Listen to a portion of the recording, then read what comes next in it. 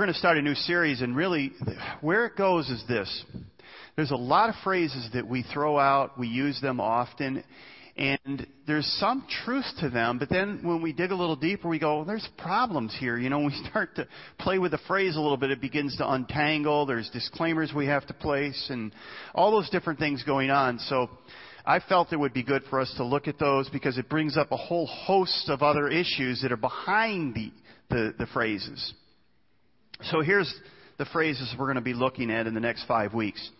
Everything happens for a reason. That's what we're going to look at this weekend.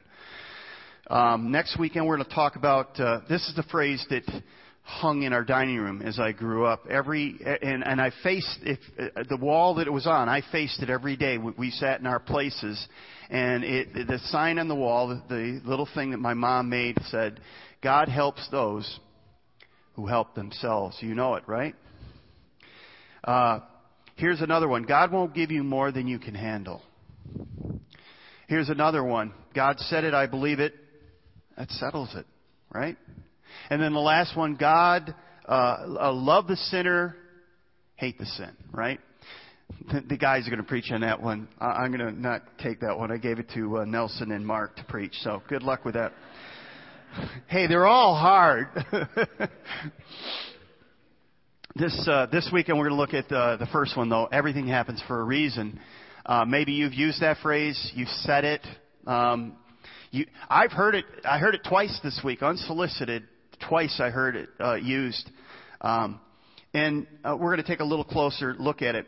Everything happens for a reason. And generally, what I was thinking about is when people throw this phrase out, why are they throwing it out? What's behind the phrase? And there's a few things that kind of came to my mind. The first one is, somebody says this when they say, I hope this is happening for some good reason. It's like a buffer of hope. It's raised in the face of a difficult or painful event. And essentially what they're saying is, I need to know that there is something that is good that will come out of this event somehow. We think of, it's been a rough week. When you think of out west, and another college, another school has been hit with a shooting, and people say, well, I think it's this problem, and I think, no, this is the problem, and I think we need to fix it like this. You know what I think we need to do? I think we need to pray. I think we need to pray right now for those families. Let's do that. So, Father, this is one of those times that we come to you and we don't understand and we don't really have an answer. But we know there is a tremendous amount of pain and suffering that many families are going through today, this morning. There are those who are struggling in the hospital, maybe for their lives. There are those who are waking up realizing and remembering that they have lost somebody very close to them. Some who are just starting out in their lives. We ask that you be a very present help in this time of trouble. We pray that this might be an opportunity for those people to know your love and grace and mercy. We ask, Father, that you would just help them and comfort them during this difficult time. And Father, we don't know how to fix this problem, but we do know that you're there and that you love us. And for that, we take great comfort. So be a help for these folks and draw them to you during this time. And we ask this in Jesus' name. Amen. So sometimes we throw that phrase out and we say, well, I hope there's a good reason for this. Or sometimes people use this phrase and says, well, it really doesn't matter what I do because I'm just a character in a novel, and I'm just carrying out my part in the novel, and it really doesn't matter what my actions are. My actions don't affect anything. I'm like a cog in a machine, and my choices are pointless. And sometimes people use this as an excuse for inactivity or for apathy. They become apathetic. Or some people use this phrase as, well, they got what they deserved. Everything happened for a reason. When Katrina hit New Orleans, I heard Christians saying, well, that's God's judgment on that wicked city. I hear people saying that this morning about North and South Carolina getting doused with rain and people's houses being destroyed, and I don't hear that. In the book of Job, and you read it in the Bible, the book of Job, Job's friends came and they brought comfort to him. They said, Job, they didn't say anything. They just sat with Job. And then after a few days, they started saying, now we have to figure this out. Job, what did you do? And it was like different versions of it, but essentially it came down to, innocent people don't suffer. Well, yeah, they do. You must have done something, Job. Everything happens for a reason, Job. God at the end of the book said, no, Job didn't really. It wasn't due to his sin. It wasn't tied to anything he did. Usually, though, we use this phrase when bad things happen, and it reveals a tension, and we feel it in this world. We feel this tension that when bad things happen, we want to know why. We want to have an explanation. We want to try to prevent it. We want to try to come up with a plan. And sometimes we feel helpless. And behind this question, I believe there's a certain questions that we have behind this statement. Is there's a number of questions. Number one, is there somebody at the wheel of the universe? Is there somebody there that's in control of all of this? The second question we come to is, are they intelligent and loving? Do they know what they're doing? They know what to do. Do they care? Do they love us? And then the third one is, do my choices and actions matter or make a difference? Does it really matter what I do? Or is it just fate? Now, if you haven't noticed yet, I've bitten off a lot more than I can chew in 30 minutes. And I'm not going to solve any problems or come to any conclusions, but we're going to look at a couple of passages of Scripture where we're going to see a tension in Scripture. And this tension is, you really can't fix it and solve it and explain it, but it's held in tension. And the tension is between a God who is sovereign and mankind who has been given free will. And they're both taught in Scripture, but they're held in tension. And then the other thing we have kind of swirling around in all of this is we live in a world that is fallen. And so those all kind of come together. And so we're going to look at the first passage we're going to look at is Genesis chapter 50. And we're going to look at the life of Joseph. This is on page 43 of your chair Bible if you'd like to follow with me. So I want to give you the context, and then I'll read the passage, and then we'll look at what this passage says, because it has one kind of an incredible statement, and it's really helpful for us this morning. So Joseph was loved by his father. He was sold by his brothers as a slave. And Joseph had a very difficult time in Egypt. It did not go well for him most of his time. But then, God brought him up through the ranks, and he became very powerful in the nation of Egypt. And so powerful that when there was a famine, his father and his brothers came to Egypt because they were going to either die or come to Egypt. And Joseph took care of his brothers and his father. So what has happened now, his father Jacob has died. And so his brothers are absolutely convinced now that Dad is dead, that Joseph is going to take out retaliation against them for what they did to him. They're absolutely convinced this is going to happen. So this is where we find our passage. Jacob has died.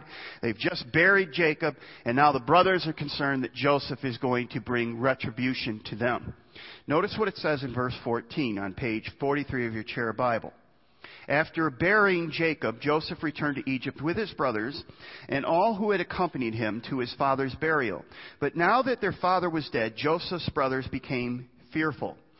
Now Joseph will show his anger and pay us back for the wrong we did to him, they said. So they sent a message to Joseph. Before your father died, he instructed us to say to you, please forgive your brothers for the great wrong they did to you, for their sin in treating you so cruelly. Dad didn't say that. I'm almost 100% confident they made this up. Now, maybe Dad felt that way, but he didn't say that. But notice this. It says, when Joseph received the message, he broke down and wept. Then his brothers came and threw themselves before Joseph. Look, we are your slaves, they said. But Joseph replied, don't be afraid of me. Am I God that I can punish you? Now here's the statement we want to look at. You intended to harm me, but God intended it all for good. He brought me to this position so that I could save the lives of many people. Now there's two important truths that Joseph points out in this phrase, in this last verse that we looked at. In chapter 50, verse 20. Number one, Joseph is holding his brothers completely and fully responsible for their actions. He doesn't say, oh, you didn't mean it. You couldn't help yourself. It was part of God's plan. He wasn't saying it. He was saying, you're absolutely, completely responsible for what you did to me. Absolutely. You are guilty. Secondly, Joseph is saying, but God took your evil actions against me and used them in a way to preserve our family, and thus the promise that God made to Abraham and to the nation of Israel that is going to be coming, because we have the 12 tribes here. And now in Egypt, this nation is going to be preserved because of the hardship that I had to go through. And because of your devious treatment of me, God turned it over and turned it on its head and brought it out for a good thing. Now that doesn't excuse you for your behavior or what you did to me, but God did a miracle in spite of you, or through you, or because of you. Now, here's the balance we see in Scripture, and there's a number of moving parts, and there are books and chapters and theologians that have argued about this. They still argue about it. We have systems of theological thought called Calvinism and Arminianism. There's just so much going on here, but I'm just going to give you kind of my navigating through some of these issues. The first one is, what does Scripture say? It says that God is in control. From cover to cover, the Bible says God is in control. It's His world. The second thing that we know from Scripture is that God has allowed evil and suffering into our world. He said to Adam and Eve, He said, this is a perfect world. You are in a perfect world. You are in a perfect environment. Now, if you go and you eat from this tree, if you rebel against me, if you sin against me, you are going to unleash evil like you have never seen it. Not just will there be evil in mankind, but the earth will be under a curse. And Romans says it groans under this curse. So now we're talking not just that there's human evil in the world. And by the way, we've seen that this week. We've seen it, right? We've seen how evil can come out and just strike, and we say, what do we do? How do we prevent that? And the answer is, don't know. But we also see that the world is under this curse. And there are natural disasters, and there's all these other things that are going on. And God says that when you eat of this tree, when you break covenant with me, this is going to be unleashed if you do this. And they did, and it is. So God is in control. We live in a fallen world with fallen people. And that means that bad things can happen to good people. That's Joseph. Now, Joseph wasn't perfect, but he was, essentially he was a good person. Now, a number of years ago, and this was quite a number of years ago, this was a hot topic, and there was a book written, Why Do Bad Things Happen to Good People? Was written by a rabbi, Harold Kushner. And essentially he said there's really only two explanations for this. Why do bad things happen to good people? He says either, number one, there is a God who is not powerful enough to stop it or do anything about it. Or there's a God who's not loving. He doesn't really care. He's powerful enough, but he just says, I'm not going to do anything about it because I just don't care.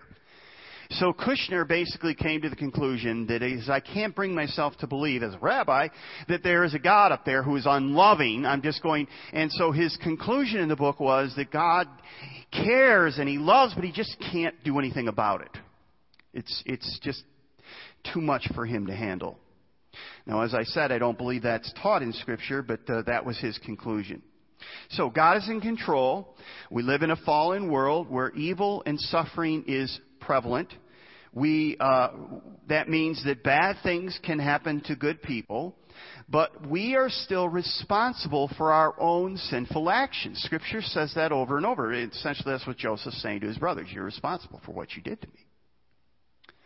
Now, I believe that, don't know what the percentage is, but I believe a lot of the suffering that we go through is self-inflicted. That it's because of choices that we make that we bring a lot of hurt on our own lives. We make horrible choices. We make choices that are wrong, that are ungodly. We know they're wrong, but we go ahead and do it. And then we suffer because of it. And we brought that suffering on. We have no one to blame except ourselves. A good portion of our suffering is tied to that. But here's what else we find, and this is the other statement that Paul makes. Joseph makes. God is able to take our sinful actions and still accomplish His perfect will. So what Joseph was saying is, you meant it for evil. In other words, you're guilty for what you did. But God was able to take what you meant for evil and turn it out for a good thing. In the end, it turned out to be a really good thing. And it's a critical thing in Joseph's case. So we went through a lot of stuff there. And now I want to jump to a couple of other passages. I want you to jump to Acts chapter 2, verse 22. And this is on page 831. So the context here is that Peter is preaching on the day of Pentecost. And all the people have gathered together for the festival. And so he's preaching the gospel. And he's basically telling the people in his audience that the Messiah has come. The one they had waited for. The one that the Old Testament prophets had talked about. The Messiah has come, but there's one minor little problem. You murdered him. You hung him up on a cross like a criminal. Okay? And essentially that's where Peter is at in his sermon in chapter 2, verse 22. He says this. People of Israel, listen. God publicly endorsed Jesus, the Nazarene, by doing powerful miracles, wonders, and signs through him, as you well know. But God knew what would happen, and His prearranged plan was carried out when Jesus was betrayed. With the help of lawless Gentiles, that's the Romans, you, the Jews, nailed Him to the cross and killed Him. Now, here again, we see God had a prearranged plan for Jesus to suffer and die. But Peter places the blame squarely on the Jews and the lawless Gentiles. He says, you nailed Him to a cross and killed Him. In other words, what he's saying here is, Jesus was destined to, the death of Jesus was destined to happen by God's will. It was not possible that it wouldn't happen. But those who betrayed Jesus and put Him on the cross were not forced to do it. They chose to do it. They freely chose to do it. And they are guilty for what they did. They are fully liable and responsible for their decisions. So here we have a tension between the free will of man. He is not coaxed. He's not coerced. He freely chooses to do this. It's evil. It's wrong. And yet God says this was destined to happen. This was part of the plan. Now, how does that work together? The answer is, it's a mystery. It's a mystery. I don't know how it goes together. Because when we start talking about the free will of man and the responsibility for our actions, it's taught in Scripture. When we talk about the sovereignty of God and how He has a plan and a purpose and how He foreordains things, it's taught in Scripture. Now, how do those work together? I have no idea. And by the way, anybody who says they do is just blowing smoke. Because they're like two rails on a train track. You see both the rails, and as you kind of look ahead, they kind of look like they come together. And I think they come together in eternity. I don't understand them. Here's what we do know. We do know that God's plan will always be accomplished, and that man is always responsible for his actions. We can't blame God. Jesus is sitting at the Last Supper, the Passover meal. And He says this phrase. He says this about His betrayer. And we know His betrayer is Judas. And Jesus knew Judas was going to betray Him. He knew it. He knew that he was going to do it. And still, Jesus, I think, offered him an opportunity. And this is what it says in Luke chapter 22:22. The Son of Man will go to His death as it has been decreed. But woe to the man who will betray Him. You see that tension there again? Now I want to jump to Paul's understanding, and this is kind of an exclusive group that Paul's writing to. Paul says this, and it's an incredible chapter. Romans 8 is an incredible chapter, but in verse 28, Paul says this. We know that God causes everything to work together for the good of those who love God and are called according to His purpose for them. Paul's not saying that everything that happens to us is good. Okay? He is saying that God can take everything that happens for those who love God. That's the exclusive community. It's not for everyone in the world. It's not for everyone who hopes there is a God out there. It's for those who love God. And it basically says we know that God causes everything to work together for the good of those who love God. And the promise is that God is working behind the scenes to work everything out for good for those who love and are called according to His purpose. This means that God has a plan for His children. Oftentimes, His plan will take us down a dark path. Have you been down the dark path? Sometimes God says, my plan for you is for you to go down a dark path, a dreary path. But here's the good news. God is working behind the scenes for our good. And we must determine to trust Him. You know, we only use this psalm, most of the time we use it during funerals. We use the 23rd Psalm. And we have the phrase in the 23rd Psalm, though I walk through the valley of the shadow of death, I will fear no evil. Well, for somebody who's dead, that's kind of a little late, isn't it? Seriously, when you think about it, that is a verse for those of us who are alive. When we're down a dark path, what the psalmist David is saying to us is, when you're down in the valley of the shadow of death, when it's a dark path that you're on, you need to trust that the shepherd is there, his rod and his staff is right there with you in that dark place. That He has a plan. That there is somebody in charge. There is somebody who is sovereign. There is somebody who has a plan. And there is somebody who can walk with you during those difficult times. You see, God gives us the assurance. And by the way, you may say, well, I don't know if I like this. I don't know. What's your other option? That you live in a world that's just kind of random? That's just kind of, things happen and God is like, oh, I don't know what to do here. But God gives us the assurance that even wickedness and tragedy, which we know was not part of God's original design in the garden, is nonetheless being woven into a wise plan. We take comfort as His children knowing that He has a plan. So what is the problem with this phrase, everything happens for a reason? Well, it's trite. It needs a lot of disclaimers. You have to say, well, what do you mean by that? Well, what are you talking about here? For the believer who loves Jesus, though, yes, God is working behind the scenes for our good. And we need to remember that God hasn't said to us, when you come to me, you will have a bright and cheery path. He doesn't say that. In fact, He says, in the world you will have tribulation. You'll have trouble, but I will be there with you. I will walk with you during those times. And that's really where I want to end. I want to talk about the hope that we have. You see, because it's one thing to say there's a God who's sovereign over this world. He's sovereign over evil. He's sovereign over just bad things, sin and death. It's another. So in other words, there's a God who's sovereign over suffering. But here's what we know about Jesus. Jesus is God, not being sovereign over suffering, but entering into suffering.